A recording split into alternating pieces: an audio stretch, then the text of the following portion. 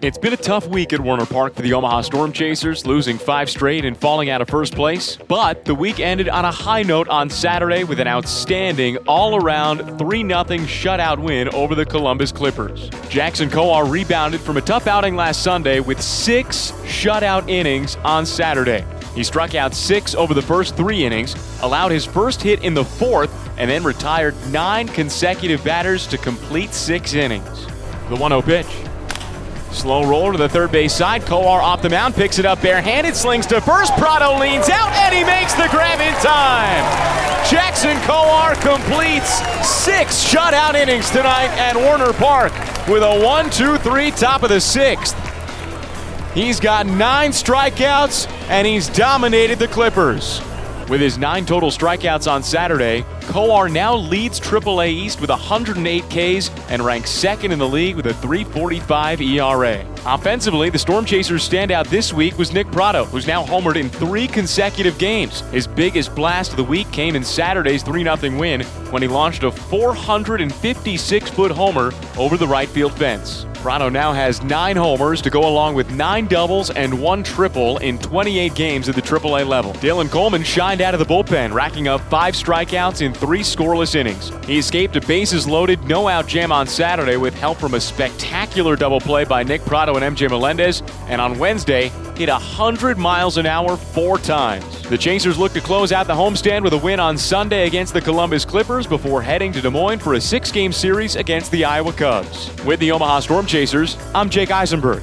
The Northwest Arkansas Naturals have had one of their slowest weeks of the season, only winning 2 of their first 5 games with the Tulsa Drillers this week, but in both of those wins, the starting pitching has been the story. Jonathan Heasley has led the Naturals pitching staff since the season opened on May 4th, and on Thursday earned his 6th win of the season in his 17th start with Northwest Arkansas, behind a 6-inning outing of 1-run baseball. Coming off a 7-inning complete game shutout last Saturday, Heasley struck out 5 and through the first 4 innings was averaging just 8 pitches an inning. With 87 1/3 innings under his belt, Heasley has thrown more innings than any other Royals minor leaguer, and his 94 strikeouts are 3rd in the system. Drew Parrish had the ball Saturday and earned his 4th win of the season in his 12th AA start. Across 5 innings, he allowed just 2 hits while striking out 6. The outing lowered Parrish's opponent's batting average combined between High A and Double A this year to just 184, 3rd best among Royals minor league pitchers with at least 45 innings this season. And of course, we can't forget about the arrival of Cioli Matias. He joined the Naturals on Wednesday and immediately made his mark with a pair of outfield assists from right field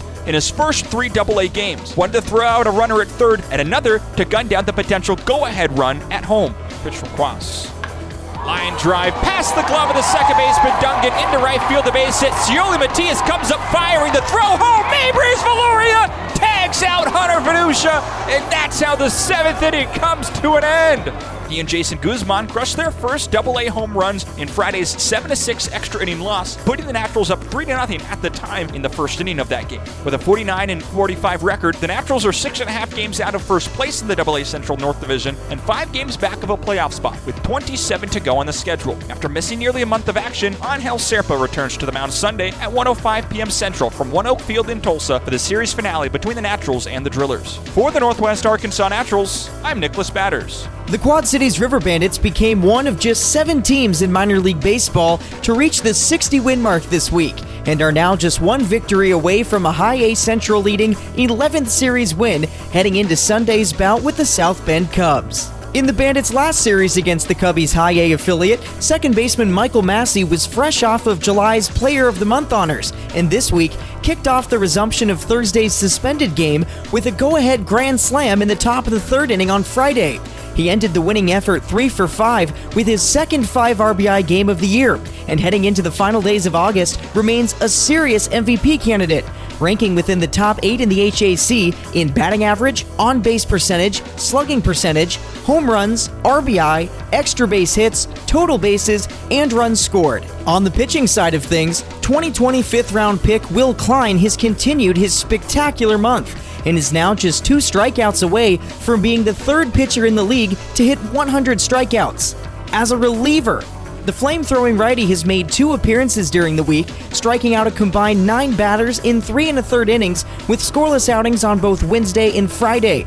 Having struck out over half of the batters he's faced and allowing just 1 earned run in 12 innings this month, the righty's season-long ERA now sits at .316, while striking out a staggering 15.5 batters per 9 innings. After concluding their final series of the season at Four Winds Field on Sunday, the River Bandits will kick off a series against Wisconsin with a doubleheader at Modern Woodman Park on Tuesday. With the Quad Cities River Bandits, I'm Kyle Kercheval. The Fireflies have lost 4 of the first 6 games against the Low A East leading Charleston River Dogs, but there have been some incredibly noteworthy performers for Columbia over the last week. Friday evening, Ryland Kaufman became the 3rd Fireflies pitcher to fan 9 hitters in a single game. He did so in 5 1/3 innings of work and joined Emilio Marquez and Adrian Alcantara, who have also accomplished the feat in 2021. In addition to that, Saul Garza caught his first game for the Columbia Fireflies Friday.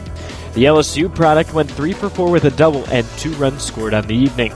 Most notably, Tyler Tolbert ended his 16-game on-base streak last night.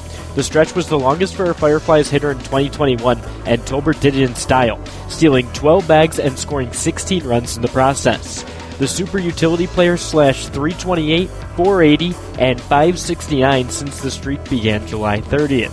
The Fireflies will stay on the road and travel to Myrtle Beach for a 6-game series starting after the off day. From Columbia, I'm John Kosis.